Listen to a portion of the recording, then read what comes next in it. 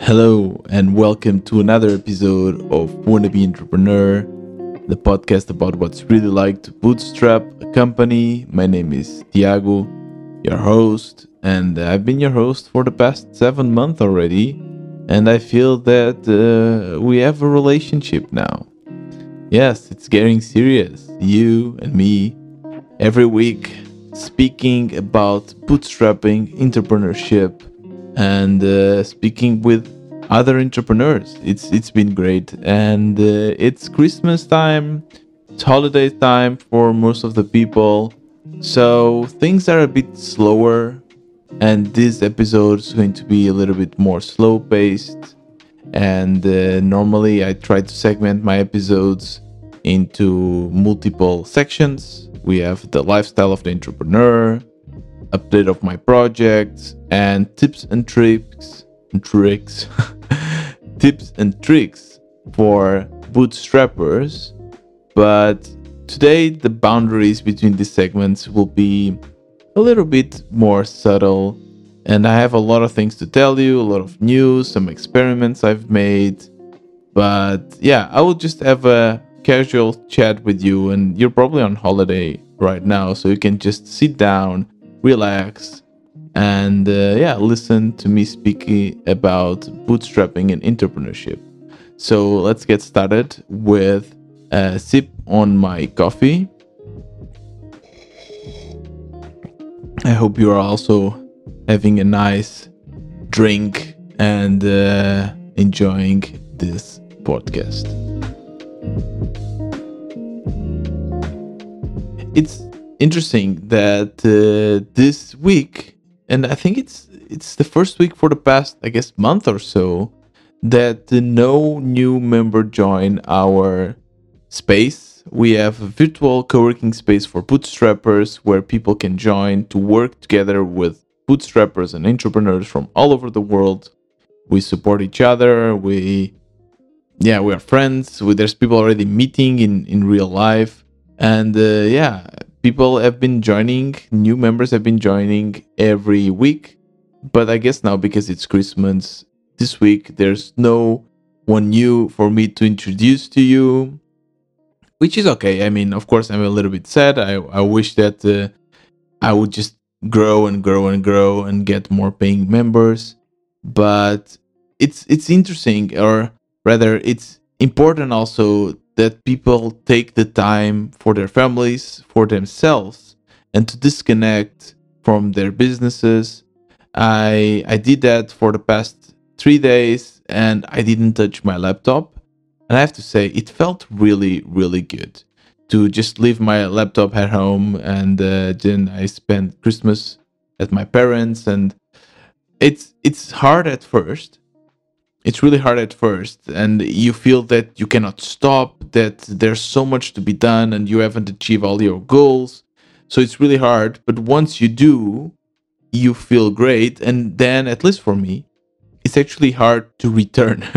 It's hard to return back to work, because I feel that I just want to rest and chill and be with my family and friends and partner.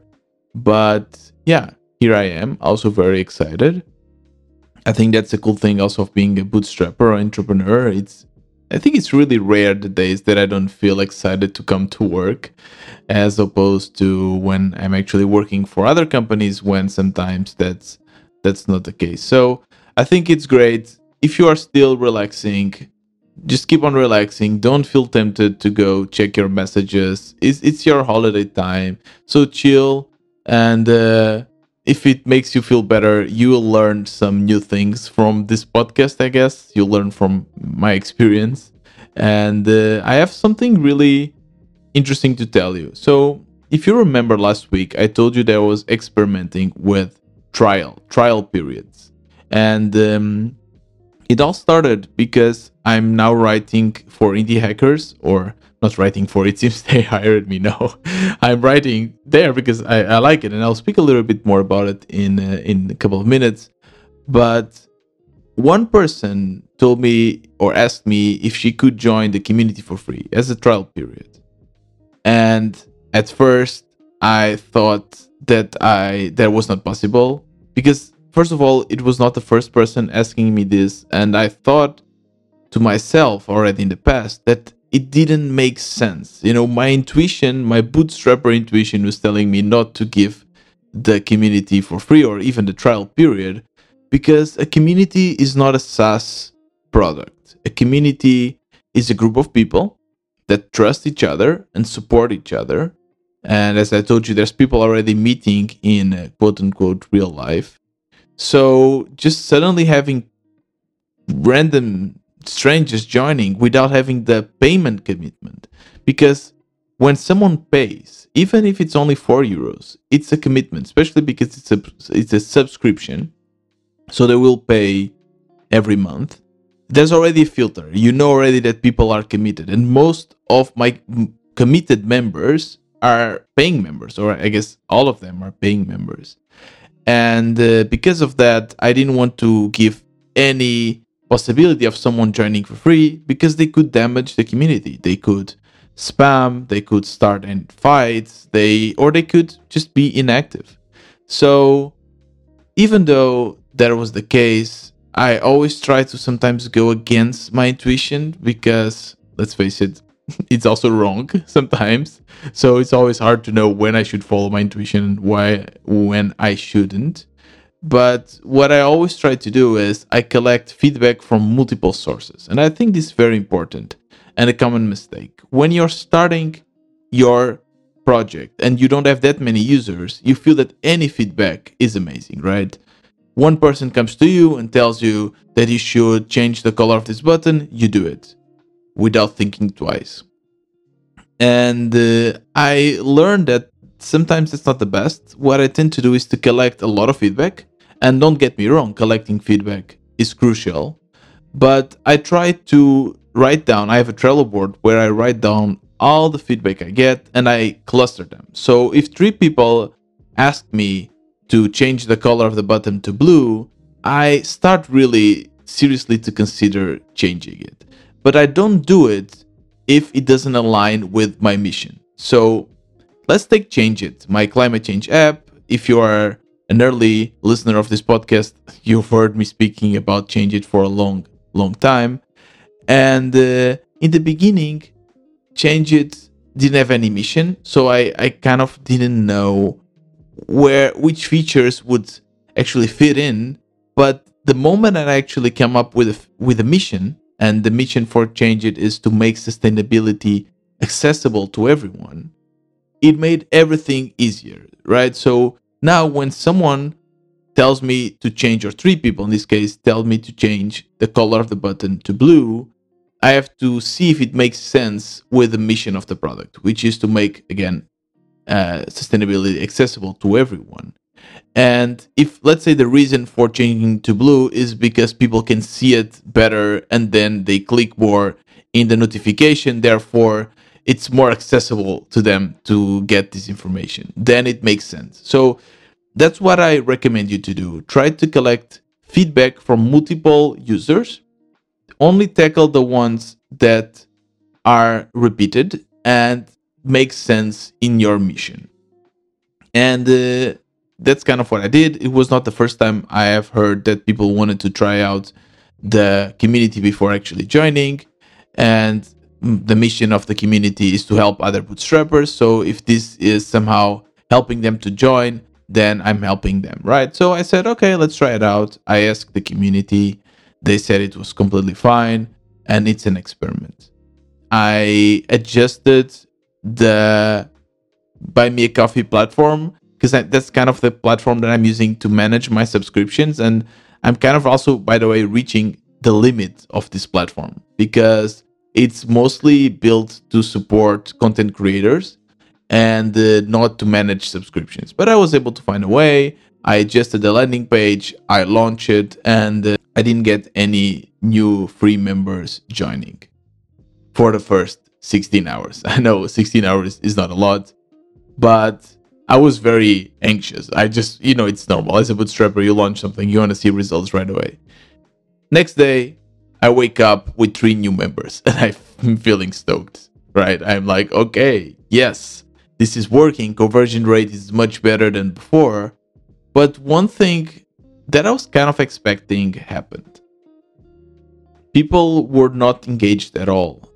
Most of them, I think in total, 6 people joined, and only 2 of them actually introduced themselves. So normally when you join, you get a message asking you to introduce yourself to the community. It's kind of a way to the members to get to know you, and you get to know them. I sometimes match people around that I know that they might have some synergies together, but most of them didn't actually engage. Most of them didn't send any message, and it was creepy because you could see them going to the virtual office and going around exploring, but even when I tried to reach out to them and say hi, they would not answer me. They completely ghosted us. So it felt really creepy. It felt that it was somehow a breach of our trust, and people were joining and not engaging. And for me, that would eventually damage the community. So after, I think, 2 days, actually, I decided to stop it. No more trial members, at least for now. I even considered on having some kind of automation that if someone didn't introduce themselves in the first, let's say, 2 days, I would automatically kick them out. But then I thought, okay, I don't want to invest the time building something just to test it. I think for me, it's just easier to have this filter, right? This price filter, because then I know for sure that when people are joining, they have a highly likelihood of actually being engaged. So one thing that I did implement was a 30 days money back guaranteed, no questions asked. This was also, by the way, a suggestion of some of the members of the community, and I think it makes total sense. I know it's not the same. You still have to trust me with your credit card information. You still have to trust that I will return the money to you. So there's still some trust, but that's the trust I'm asking also as a filter for you to join the community. And I'm using Stripe, I'm using Buy Me a Coffee, which are well-known platforms. So I'm not tricking, I'm not going to steal all of your money. And I know that it will discourage some people from joining, but it's more as a feature and not a bug. It's what a lot of developers say to their quality assurance people. This is a feature, not a bug, or this is not a bug, it's a feature. So that's what I'm trying now. I'm still curious to see if the 2 people that actually engage with the community will stay with us in the long term. I think actually in the end of this week, it will probably finish their trial period, and I will ask them if they would like to join or not. But I'll keep you posted. I'm also excited to see how that will turn out. And don't get me wrong, I'm still quite happy with the fact that I tried it out.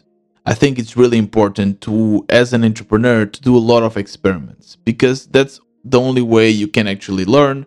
Of course, you can read a lot of the things in books and you can predict some of the outcomes, but your business is unique.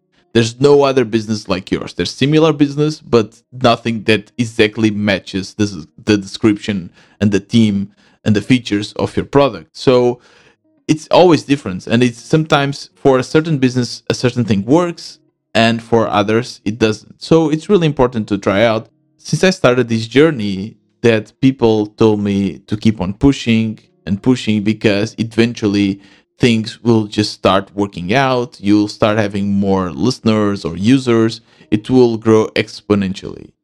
And for me, this doesn't make any sense, because if I'm doing something and it's not working, I'm not getting new users, I'm not getting new followers, why would suddenly this change if I keep on doing the same thing? So I kind of have a new version of this theory, which is, yes, be consistent. That's really important. But always try out new things. If something is not working, let's say, for instance, I will give you an example. I started with this podcast and I started by releasing daily. In the beginning, it was working. Every episode would have new listeners. I would have people give me great feedback and my audience is growing. Perfect. I will just continue doing the same, and eventually I will just get retweeted or shared by a big account, and then of course I can get an exponential growth. But the opposite actually happened. it stagnated. I didn't have more listeners. I was always having the same, which was already good. So I was not losing any listeners, but it was not growing.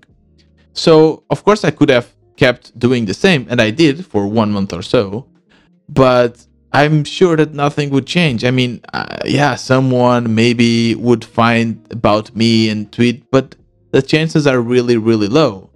So I decided to mix things up. I decided to change things. And one thing I decided was to change the format. Instead of actually releasing every day, I'm now releasing twice a week. I have a freestyle episode like this one, and I have an interview. So this gave me more time to do marketing, more time to prepare my content. And so far, it seems to be working out. I was able to double my audience. It's still not a lot. I'm having about 60, 65 listeners per episode, with the interviews eventually going to the hundreds. So, for instance, the interview I did with KCD is now reaching 300 listens. That's great. That's really good. I'm super excited about that. So it just gave me also more time to prepare things and focus on marketing. And now it seems to be going and heading in the right direction. So I just will keep on pushing, but I will also try new things. So again, be consistent, but don't stop experimenting. Don't just do the same thing and expect to have a different outcome. I think it was Einstein that said this, right? So if he said it, it's because it's true. One thing that I've been experimenting lately is with Indie Hackers. Indie Hackers is a platform, it's kind of a forum for entrepreneurs and bootstrappers. And I know about Indie Hackers for a long time, but I only decided to invest my time on it now for two main reasons. First of all, I was focused on Twitter, and I really believe that, especially in the beginning, when you are learning about one platform, that requires a lot of your time. It requires time to understand the feeling, to get the feeling of what are people talking about, to get some followers, to get some friends in the platform. So I had to focus 100% there. And I was not passionate about Indie Hackers too. I didn't understand how I could use the platform. And my only thought was, okay, I'll go there and just spam my products. That doesn't work. That's something that I've learned. In the beginning, when I started this journey, I would just paste the same link everywhere and hope for people to come and, I don't know, I'll become rich. It doesn't work that way. And there's a very simple kind of explanation or metaphor I can do to you, right? So let's imagine that you are chilling on your couch, and out of the sudden you just hear a knock, and it's coming from outside. You open, and there's someone selling a magazine. It's selling a magazine about cars, and what they say is, hey, do you want to buy my magazine? And they show you the cover, and here it's $20. Of course, most of you'll say, no, I don't want to buy your magazine. I don't know anything about your magazine. Why would I just pay? Please leave, right? There's no trust. You don't know this person. You don't even know if the magazine is good or not. One thing that is very, very different is that imagine that they are selling this magazine in front of your house, right? There's a little kiosk and they are selling this magazine. Every time you leave to get into your car, this person is super nice to you, gives you nice tips about your car, tells you how you can make the car perform better, or recommends you a great mechanic. Then, after let's say a month, they come to you and they say, hey, by the way, do you want more tips? You can buy my magazine. Now you already know, you already trust this person. So the likelihood of you actually buying the magazine is much, much higher. It's the same thing with social media. And when you join a group, a Facebook group, Twitter, Indie Hackers, you cannot just right out of the bat spam your things. You need to get to know the people. You need to show that you are an expert, or at least that you know about this area, before you actually share it. So that's why I also didn't want to invest a lot of my time with Indie Hackers, because I didn't have much to offer. But recently, I've started writing my thoughts there. Small posts. It takes me 15 to 20 minutes to actually write something. And it seems that people are liking it. And I enjoy it too. I really enjoy to write my feelings and express them in the different medium. I prefer podcasting, obviously. Please, I will not stop. But still, it's really nice. It's a different format. And I've noticed that it's bringing a lot of traffic to the website because I always link my product in the posts. Just yesterday, I released something that it was actually trending. It was the top post on Indie Hackers. Woohoo! It's amazing. So I got, I think, 800 views in this post, and I got a lot of traffic coming to the website. So actually, Indie Hacker traffic is now, I think, for 2 weeks in a row, overcoming the traffic coming from Twitter. So it kind of became my main source of users and potential listeners to my podcast. So keep on experimenting. I feel that now I kind of understand better Twitter, and I can allocate some of my time to another platform. And it's been great, and I really enjoy. So this is kind of what I've learned from that. And this last post that I share on Indie Hackers, the one that got a lot of views, was about the imposter syndrome. And if you're an entrepreneur or a bootstrapper, I know that you felt this at some point of the way. If you haven't, please send me a message on Twitter. I want to know you, because I think most of the people did. And even if you are not an entrepreneur, I don't know if there are any listeners here that are not or don't consider themselves as entrepreneurs. Most likely, if you are listening to this, you are. But we kind of feel like imposters at some point in our life, no matter what is our career path, or even in our social life. We kind of always feel like imposters sometimes. It's normal. But we tend to look to the others with more success, and we think that they don't feel like that. Actually, sometimes they are the reason why we feel like imposters, because we believe that we cannot reach that level. And in some of interviews I've done, or I guess most of them, I got a chance to interview a lot of people, a lot of entrepreneurs from different degrees of success, different backgrounds. I interviewed people building apps in the fashion industry, building fulfillment centers. So it's been a big variety. And I realized that everyone has this imposter syndrome. Let's take the example of Arvid. Arvid is a big bootstrapper, has more than 40k followers on Twitter. He sold his company, sells books, everything he writes, people normally likes it. Like, he is also a great guy. And in the interview we did, he told me that he looks up to Peter Levels, for instance. And he even said, quote, how come he built just a small PHP script and he's making millions, right? He also envies the writer of Atomic Habits that was able to write a book that has sold billions. So it's normal. You always compare yourself to the ones around you, to the ones above you. And even Arvid is doing that. And another interesting thing that I kind of realized is that when you see someone having success, you tend to forget that there was times when they didn't.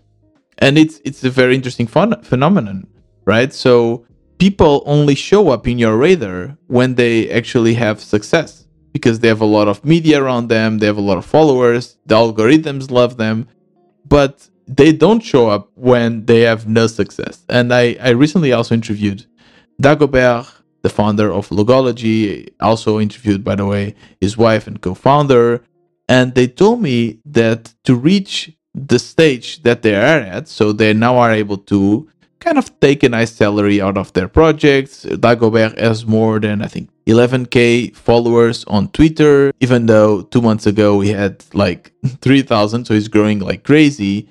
And it told me that it took them 4 years, 4 entire years to reach this level. 4 years where they didn't get paid, they were just spending money. 4 years where they had to convince themselves and the one around them that this would work out. 4 years of no holidays. It's really, really hard. But no one knew about them because they were still not in our radar.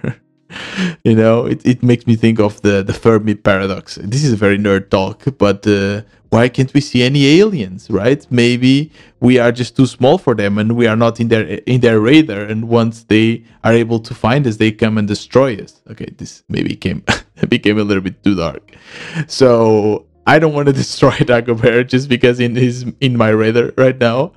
But it was not in the past because he was not famous or he was not having success.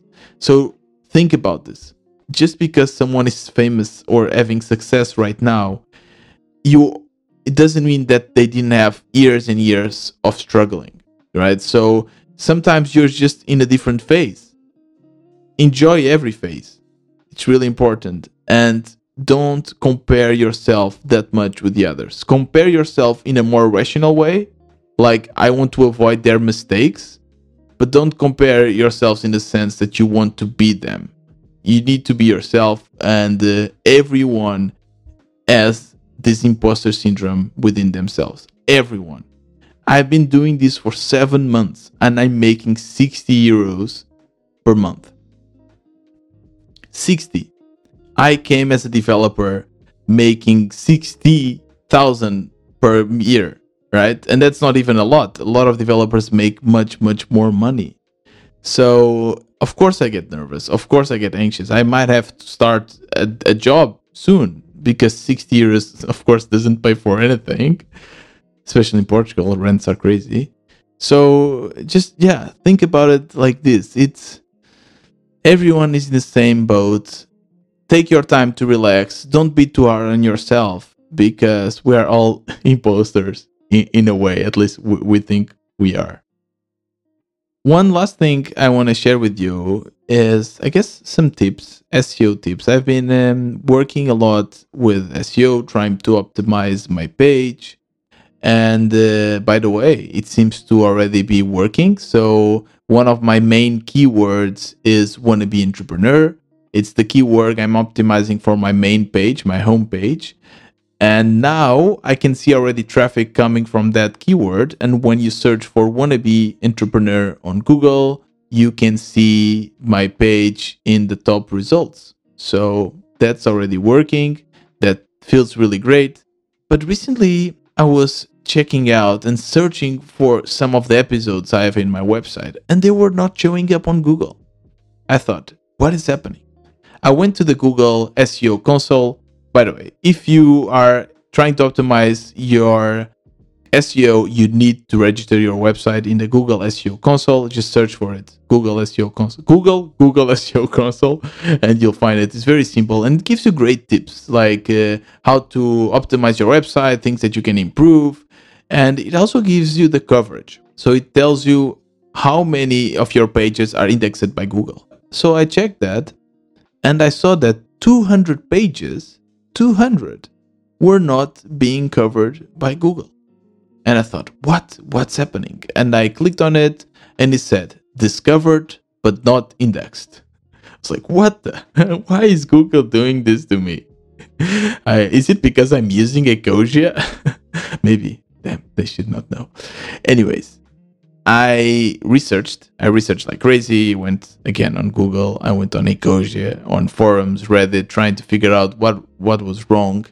And the reason why Google does this is because Google knows, so they know that this page exists, they just don't think it's worth it to index. How entitled are they? I'm just not worth it to index that. Of course, that hurts. I cried a little. But then I put myself up and I tried to actually figure out why they didn't want to index. And it actually makes sense. You know, they are quite intelligent there.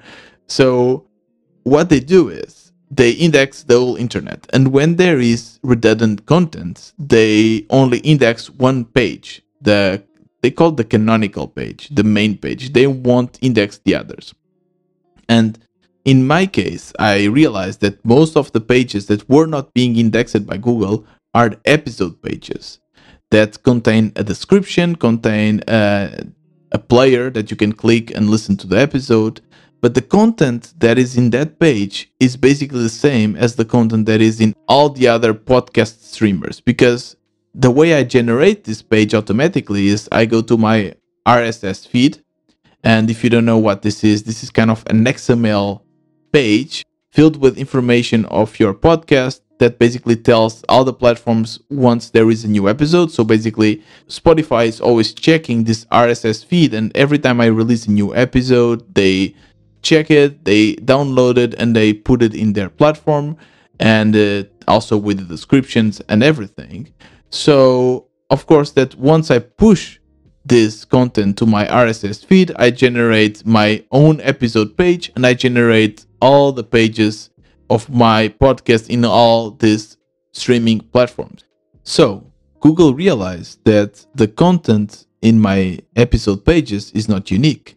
It doesn't make sense to show it, because if someone searches for the title of an interview, let's say someone searches for KCD interview, it doesn't make sense for Google to show the first page filled with websites that basically show the same thing. As a user, as a Google user, I would not like to see that. It makes no sense.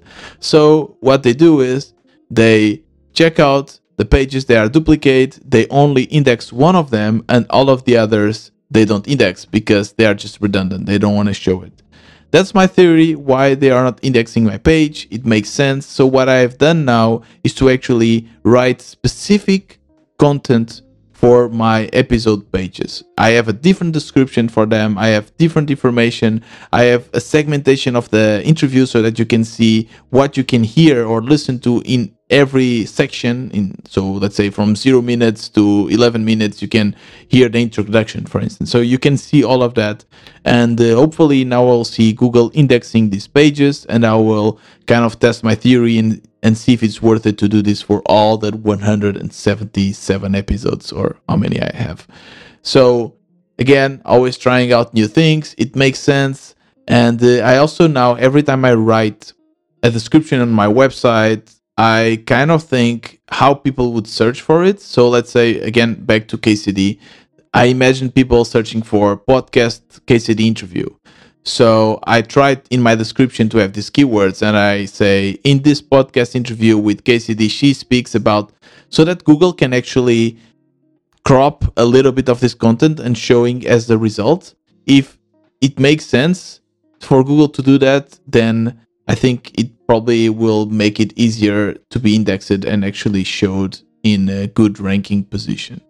So that's something that I've been trying out, and I've noticed also that a lot of people were complaining about this, mostly people that also were generating content automatically.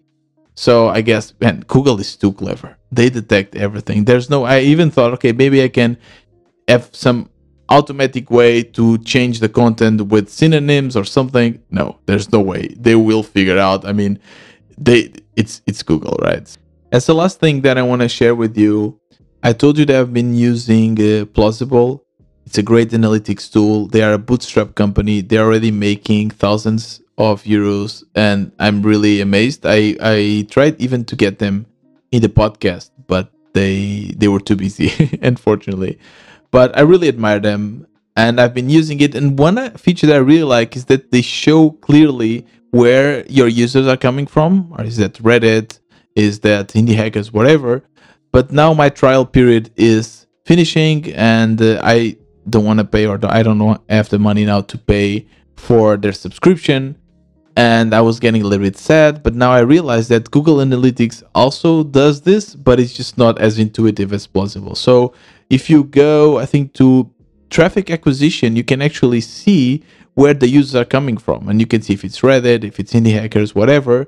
So that's a great tip here. And another thing that you can also do is to connect your Google Analytics with your Google SEO console. And then you can see which keywords in your Google Analytics are bringing the traffic and to which pages they go. So it's very simple. Just search for Google Analytics integration with SEO console or Google SEO console. It's very simple. You'll find a lot of tutorials. It's very simple to set up.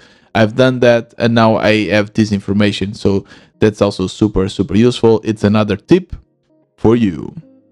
And that's the end of today's episode. I hope this was chilled but useful and not too stressful. I hope now you're still sipping your coffee and relaxing. And if you're listening to this podcast on Spotify or Apple Podcasts, please leave a review. It will help the algorithm to show and recommend this podcast to other people, other entrepreneurs. So that's really important. If you want to further support this podcast, you can buy me a coffee. The link will be in the description. I don't do any ads, so that's literally the only way to keep this podcast going. If you like it, you can go there and support it, or you can become a member of the WBE space, the wannabe entrepreneur space, virtual working space filled with bootstrappers, entrepreneurs. We support each other like crazy, and it's really a fun place to be. And now I really feel like I have a team. It's really nice. So if you want to join us, it costs us €4, or I think $4.6 per month. The link will be in the description. There's people from all over the world, and you can come try out. If you don't like it, you'll get your money back, guaranteed, no questions asked.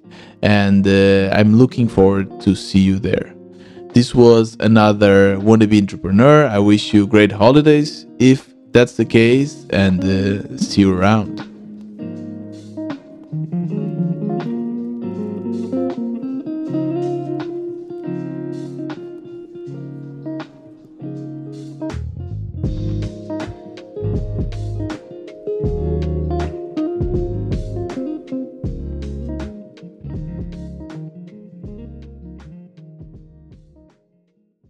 Portuguese lesson number 3.